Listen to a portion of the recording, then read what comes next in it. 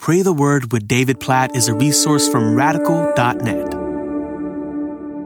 Acts chapter 25, verse 23. So on the next day, Agrippa and Bernice came with great pomp, and they entered the audience hall with the military tribunes and the prominent men of the city. Then, at the command of Festus, Paul was brought in. I wish we could kind of build all of this more, but just picture the scene with me. Here's King Agrippa dressed in royalty, a purple robe, golden crown, all his rings. Bernice decked out beside him. Festus and his scarlet robe reserved for special occasions. A full house packed into this audience hall that's watching the king and the governor come in, flanked by an honor guard of soldiers and high-ranking officers. Every prominent person in Caesarea is present, from legionnaires to politicians. And then finally, after all this pomp and pageantry is complete and the people are sitting silent, Festus stands up and says, "Bring in the prisoner." After a long pause, this unassuming Jewish man with what 2 Corinthians 10:10 calls a weak bodily presence slowly walks into the hall. What a scene as Paul is standing before all these officials. And there's so much we could talk about in this chapter. But as I read this verse, I think about Jesus telling his disciples, you'll be brought before kings, for all kinds of people in high positions. Don't worry in that moment about what to say, because I'm going to give you my words to say by my Holy Spirit in you. What an awesome reality. Paul was not alone in that moment, and Paul was not dependent on himself. You had all this worldly power in front of Paul, yet he had otherworldly power inside of him. The Holy Spirit in him, giving him the words to say. And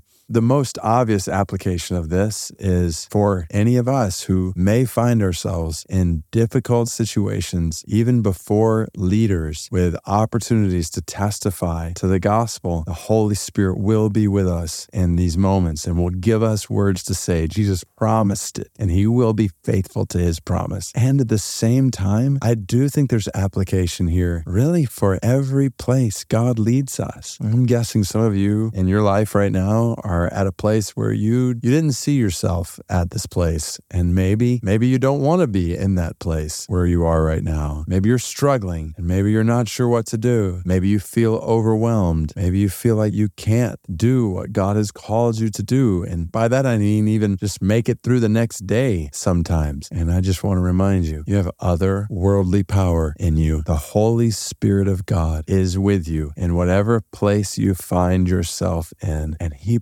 promises to give you everything you need, and he will be faithful to that promise. So God, I pray that over all of us as we think about any point in the future where you lead us before leaders, governors, kings, presidents, or just any kinds of authority, and particularly if we are being brought for having spoken truth about you or being accused in some way because of the gospel in our lives, we pray with confidence that you will provide for us in that moment everything we need, including the words to say. God, we pray for our persecuted brothers and sisters around the world who are facing those kinds of moments today. God, help them. May they know they're not alone. Please give them everything they need. We intercede for them right now. And God, amidst whatever we're walking through, amidst every circumstance represented in each of our lives as we're praying this, Lord, we trust in you. We praise you for your Holy Spirit in us. We pray that your Spirit would lead, guide, direct our thoughts, our desires, our words, our decisions. God, we praise you for never leaving us alone. Praise you for your promise to give us everything we need in the moments we need them. And God, we need you in all kinds of ways right now, and we'll need you in all kinds of ways tomorrow. And we praise you for your promise to be our provider in every single moment, to give us new mercy every single morning. And God, we pray for the spread of this mercy, this confidence by the power of your Spirit to all the peoples of the world. We pray today specifically for the Nafana Banda people of Cote d'Ivoire and of Ghana, over 100,000 of them. Oh God, please bless the small number of believers that there are among the Nafana Banda people. Give them boldness, give them strength, give them everything you gave Paul in Acts 25 for the spread of the gospel through them. We pray for our brothers and sisters, that small number